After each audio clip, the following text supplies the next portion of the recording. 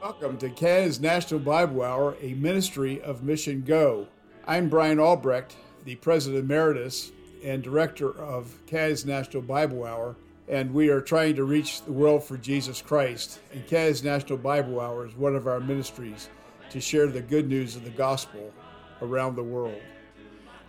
Today our text is taken from the New Testament in 2 Timothy chapter 4, verse 1.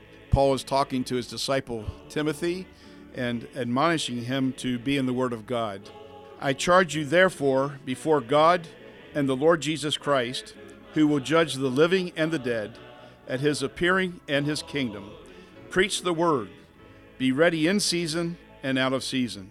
Here we find out that Jesus Christ is going to be our judge. He's going to judge the living and the dead in the future when he appears and he brings his kingdom. And so therefore, we need to be in the Word of God, we need to practice the Word of God, and we need to preach the Word of God. We need to preach the Word of God so that others can grow in grace and the knowledge of our Savior, but also that others can hear the gospel and receive Jesus Christ personally. Faith comes by hearing, and hearing by the Word of God.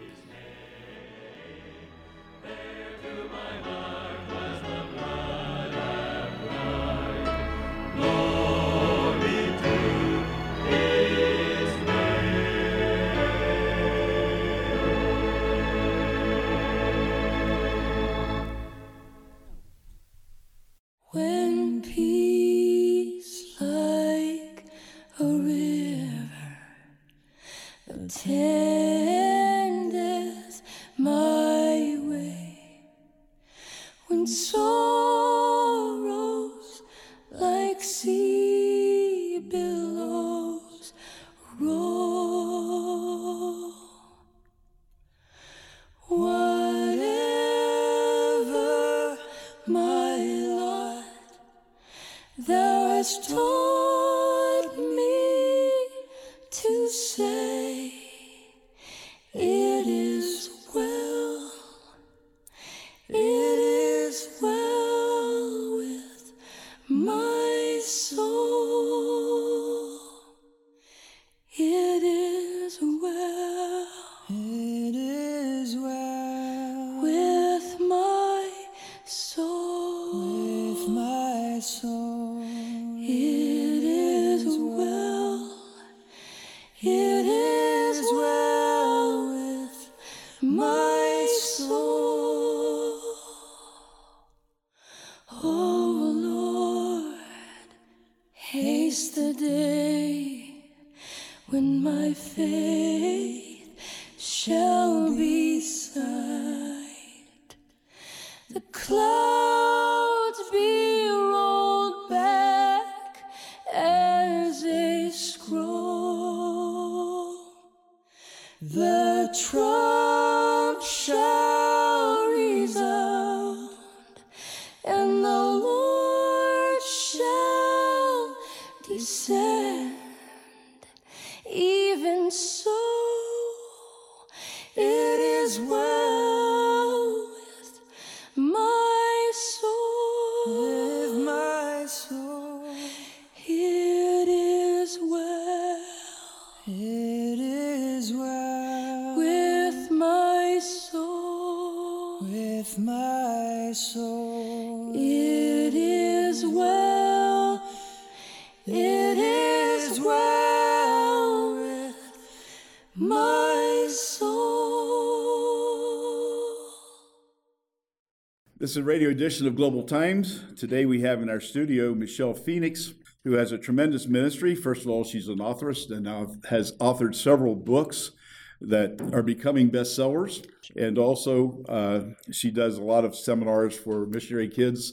She travels around the world, and we're so thankful that she's a global outreach missionary. I'm so glad that you're such a great resource for so many people around the world, and the impact that you have is just phenomenal. It's just overwhelming when you think about it. You know, when you think about growing up in the mission field and then being a teacher at Black Forest, and now you're out on your own, it's just amazing what the Lord has done, and the doors that He's opened for you is just amazing to me. Tell us about, you have a book coming out next September, is it? December. December 6th, but who's counting? And I do have 2 other books that Tyndale published, and this is the book that I thought I was going to have to self-publish because it is directly in line with everything I speak about and preach about and get angry about. It's about an MK. It's about a family that goes to Nepal. I drew from that experience of being there, and a father who is so in tuned and almost obsessive about the call that he loses track of his family, his wife and child, in the process of following the call, and the effect that can have not only on his ministry, but on the faith of his child, the wellness of his child, and the health of their couple as well. So it's, if I'm on a really negative day, I'll call it the autopsy of a missionary family. But I think it explores a side of missions that we don't like to talk about because we kind of hold ourselves to the expectations of others, which is that we're better or that we're healthier somehow or that we can withstand more than the average human being can, and we can't. So I felt like it was important to put out this story of what some MKs and some missionary families experience so that we can kind of burst that bubble and become human again. Sounds like that'd be a good book for all missionaries to sort of read, and maybe one to give to new missionaries who are going to the field. Preventative. I think it's one of those preventative things. If you know that this is a risk, then you'll be aware of it and hopefully take steps to avoid it. And then you have a further book on Reformation, which I was... In September. Yeah. This coming September? Yeah. Oh, wow. Good a for year you. from now. Well, you know, when they say write 2 books and we'll publish them, you go, oh, okay, I'll try. Wow. So, Praise the Lord. I submitted that one right before the day I came to this conference. It was in the email to my editors. So if I'm looking a little glazed over, that's why. Wow, you're doing good. And today I met her up at the bus stop. She and her mother were doing this walk. Instead of taking the bus up to the bus stop, up to get on the glacier, the gondola going up to the glacier, here comes her mom and Michelle. And I'm sitting there, legs tired, all this kind of stuff. Here they're walking. Mom comes to me, and I was glad for that because we sat there and talked. But then Michelle's going up the mountain, and she's walking back. And got lost. Somewhere between here and the glacier, I got lost and had to retrace. I looked at my phone. It was 5 miles and 37 stories that I walked today. So. Anyway, the Lord bless you, and we're so thankful for your ministry, and praise the Lord for you. And thank you for coming to the conference. Glad to have you here. Good.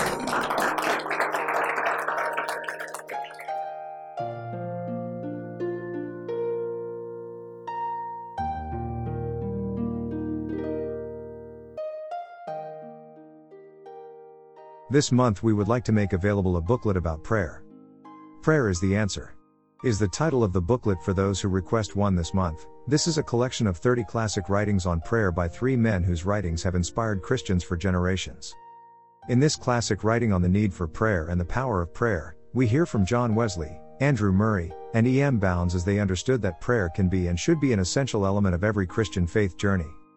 Matthew 7, in verses 7-8 says, "Ask, and it will be given to you. Seek and you will find. Knock, and it will be opened to you. For everyone who asks receives, and he who seeks finds, and to him who knocks it will be opened." To order your copy of the booklet Prayer is the Answer, please write to Canada's National Bible Hour, Box 1210, St. Catharines, Ontario L2R7A7, or in the U.S., Box 2010, Buffalo, New York 14231. Thank you for listening to Canada's National Bible Hour. This is a listener-supported program, and we would not be on the air without the support of our listeners.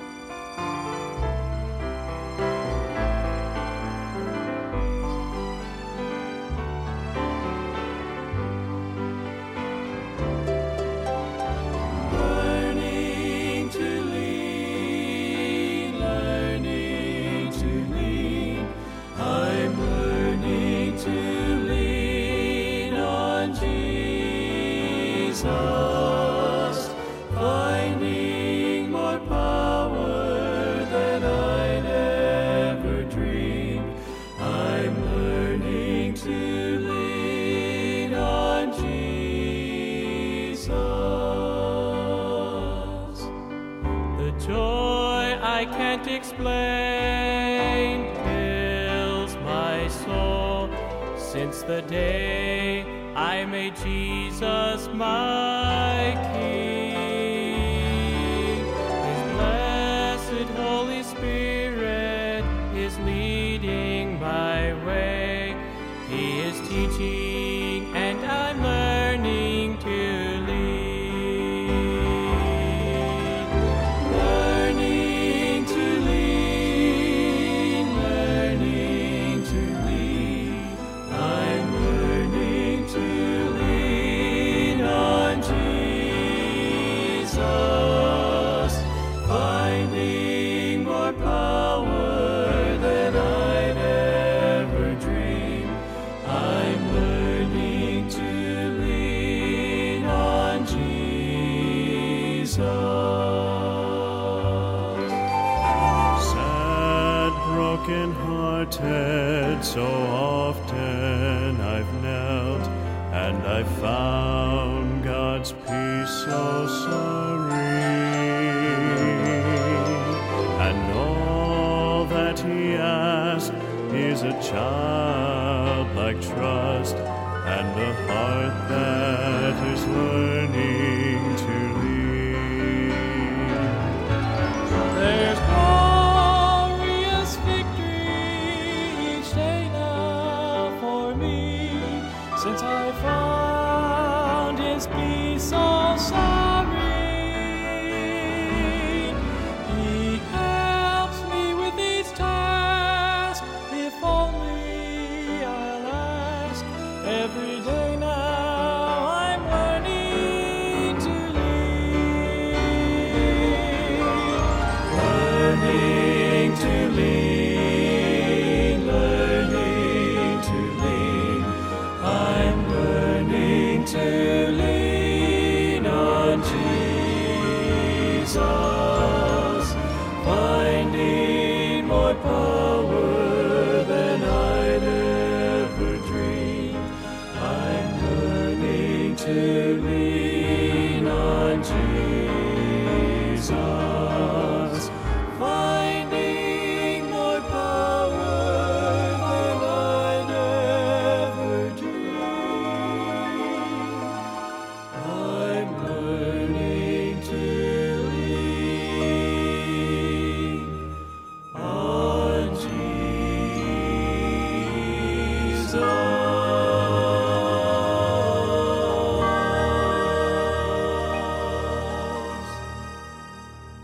Today's message is from Dr. Fred Hartman and is taken from the book of Isaiah.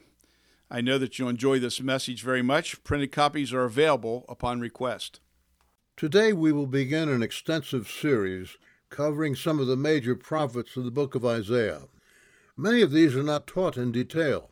Some speakers do not cover them as at times they are too difficult to understand and take too much study time.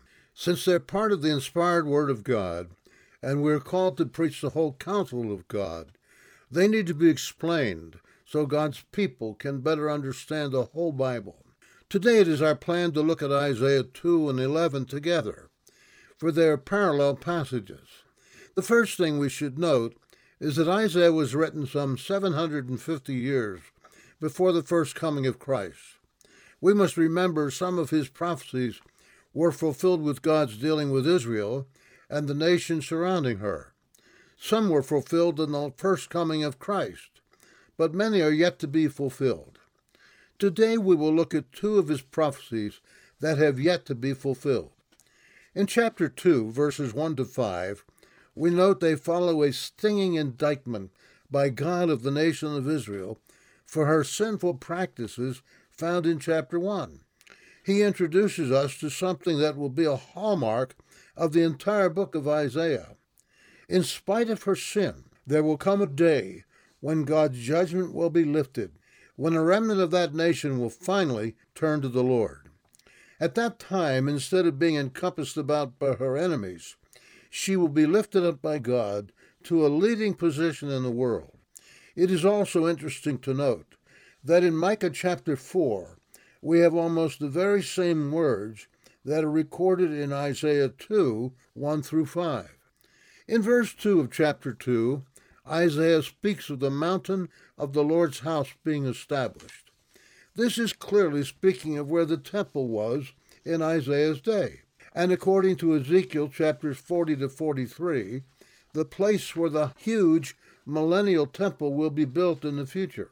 When these events take place, that temple will be exalted and people will flow from all over the world to come and worship the Lord. We also learn here that people will come to be taught by the Lord himself and will desire to walk in his ways. The world will know that from the temple in Jerusalem they can learn how to be obedient to the commands of the Lord. Without going into detail, we can clearly see this has never happened before and is not taking place at the present time. Therefore, the events described in this passage must take place in the future. In verse 4, we note some drastic changes that make this a very special time. We read, "And he shall judge among the nations, and shall rebuke many people, and they shall beat their swords into plowshares, and their spears into pruning hooks. Nation shall not lift up sword against nation, neither shall they learn war any more." There are two distinct things we can learn from this verse. First of all, Jesus Christ will be present upon the earth to be the judge. There will be no appeals court or even a Supreme Court. His judgment will settle any and all issues between both people and nations. Because of this, we learn the second thing that will separate the millennium from any other time period the earth has ever known. There will be no war or fighting, period. The machinery of war will be turned into farm implements to provide the necessary food for the world. In light of this prophecy, Isaiah challenges readers how they should be obedient to the commands of the Lord now, while looking ahead to that future day. When we examine these things, we know that Isaiah is not speaking of our day, but a future one. Our world is full of wars and rumors of wars, as well as disputes between many people. Isaiah is looking forward to the kingdom that was promised to the patriarchs in the early chapters of the Bible. That will be a day of blessing when the King of Kings will rule over the earth for 1,000 years. Now, as we change gears and turn our attention to Isaiah 11, we must consider the context in which it was written. Assyria was a very powerful but wicked Middle Eastern power at that time. They would invade Israel and take the 10 northern tribes into captivity. They would conquer all the kingdom of Judah with the exception of Jerusalem. That city would be spared when the angel of the Lord would slay 185,000 Assyrian troops in one night. Chapter 10 gives the prophecy of how God would destroy Assyria. The Lord had allowed his heathen nation to defeat the 10 tribes of the northern kingdom of Israel because the Jewish people had turned from God to heathen idols. But then Assyria overstepped the bounds of cruelty to the Jewish people, and the Lord promised to destroy them. In Isaiah 11, a remnant of God's people would still be alive, and a shoot coming from the stem of Jesse, the father of David, would one day arise to be the ruler. Undoubtedly, this would be the fulfillment of the Davidic covenant given in 2 Samuel 7, verses 12, 13, and 16, where we read, "And when thy days be fulfilled, and thou shalt sleep with thy fathers, I will set up thy seed after thee, which shall proceed out of thy bowels, and I will establish his kingdom. He shall build an house for his name, and I will establish his kingdom. And thy house and thy kingdom shall be established forever before thee. Thy throne shall be established forever."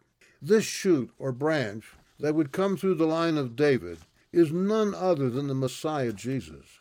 Here he is promised to come, take the throne, and rule over the kingdom forever. In verses 3 through 5 of Isaiah 11, we learn of the character of the Messiah. First, we note that the Spirit of the Lord will rest on him. His ministry in the kingdom age will be characterized by wisdom, understanding, counsel, and might or power. He will have full knowledge and operate in the fear of the Lord. This is most fascinating to me, for it shows the great contrast between the Messiah and the spiritual leaders of Isaiah's day, who were not the least concerned about following the word of God and obeying him. As the world ruler, the Messiah will not judge as an ordinary judge, for he will not be swayed by any human viewpoint, for he will have all knowledge. He will judge with perfect righteousness and judgment. Furthermore, the needy and the poor will not be oppressed. These will benefit from his righteous judgment, but the wicked will be slain. His reign will be characterized by righteousness and faithfulness. Beginning in verse 6, we learn a little bit about what life will be like during the reign of the Messiah in this kingdom he will establish.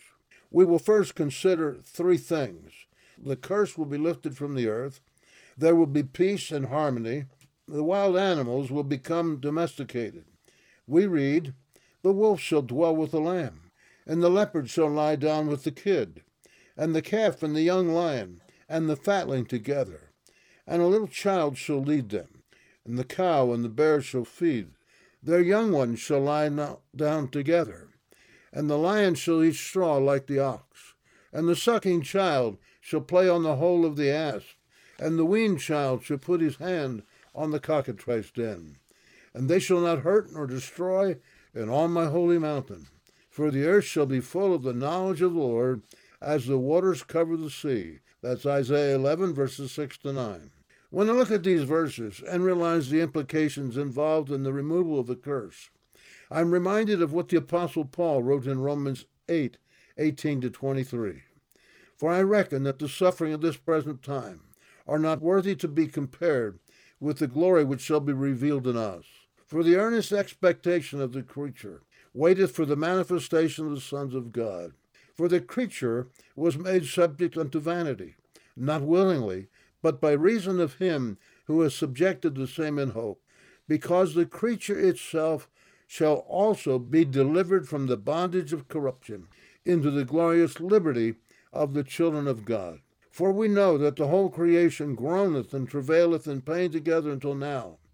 And not only they, but ourselves also, which have the first fruits of the Spirit, even we ourselves groan within ourselves, waiting for the adoption, to wit, the redemption of our body." Both Isaiah 11 and Romans 8, though they use different terms, are speaking about the same thing. Just as we who know the Lord are looking forward to the day when we will receive a new body, the animal creation is awaiting a day when the curse is removed, as well as their ferocity. This will take place when the 1,000-year reign of Christ begins. Let me explain this from a little different perspective.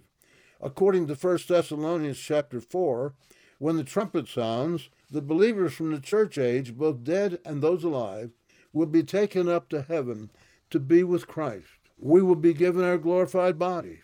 We will be with him during that awful 7-year tribulation period that will befall the earth. At the end of that time, Christ will return to the earth along with the armies in heaven. That would include us in our glorified bodies. There will also be Old Testament saints who will be resurrected, along with the martyrs of the tribulation. All of us will be in our glorified bodies. There will also be a multitude of believers who have made it through the tribulation, who will live and go into the 1,000-year reign of Christ in their natural bodies. When Christ returns to the earth to rule and to reign, the curse will be removed, and the events recorded in the 2nd and 11th chapter of Isaiah will come to fruition. The temple will be rebuilt in Jerusalem. The people from all the nations of the earth will go there to worship the Lord and learn from Messiah. Christ will judge the nations with a rod of iron, and there will be worldwide peace. Even the ferocity of the animals will be removed, and righteousness will cover the earth. This kingdom is the one promised to the patriarchs way back in the early days, even before the time of Moses. It is very apparent that Israel will have a very special place during this kingdom age. The temple will be there. Christ will rule over the earth from Jerusalem. He will literally fulfill all the covenants God made with Israel. According to Isaiah chapter 11, verses 10 and 11, that one from Jesse, Jesus, will be the one that the nations will seek. For the final time, the remaining Jewish people who have been scattered abroad will come home at last. What a contrast from what is happening in the world today.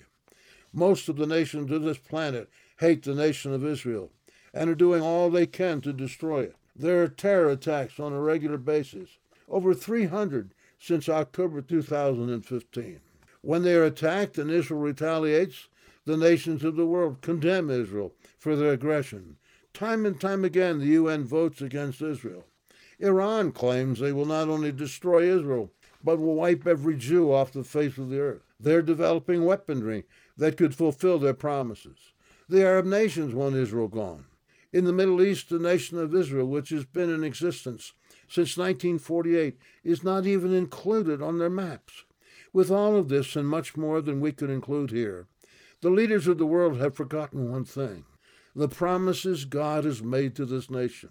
He will not let the Jewish people be wiped out. The reason? He has made covenant promises that he will keep, and it is for his name's sake that he will fulfill them. God will not and cannot fail.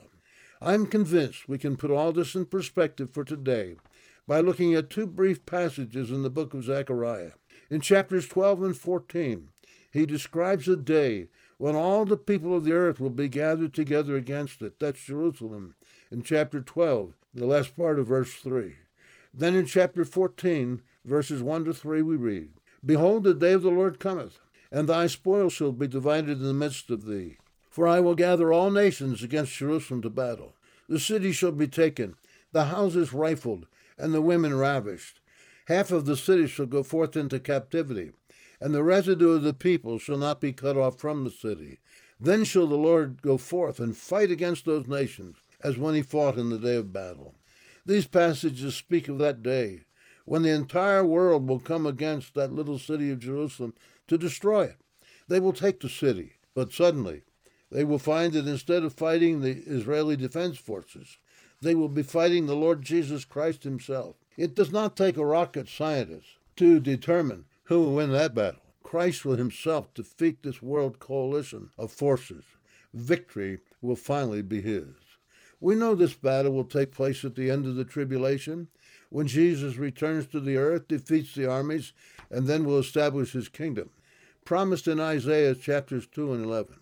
In light of the events taking place in the world today, we are probably much closer to the rapture of the church than we might think. I leave you with this question. Since Jesus could come at any moment, are you ready to meet him? Have you trusted him as your Savior? Just as I am without one plea, but that thy blood was shed for me, and Remember to order your copy of the booklet Prayer is the Answer. Please write to Canada's National Bible Hour, Box 1210, St. Catharines, on L2R7A7, or in the United States, Box 2010, Buffalo, New York, 14231. Thank you for listening to Canada's National Bible Hour. This is a listener-supported program, and we would not be on the air without the support of our listeners.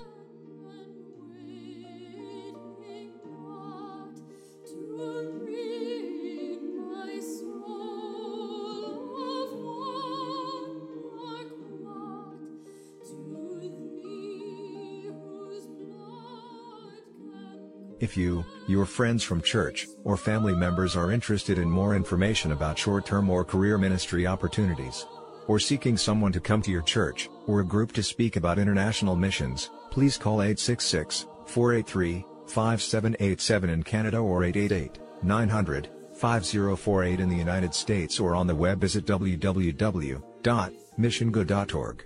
So we can share more information.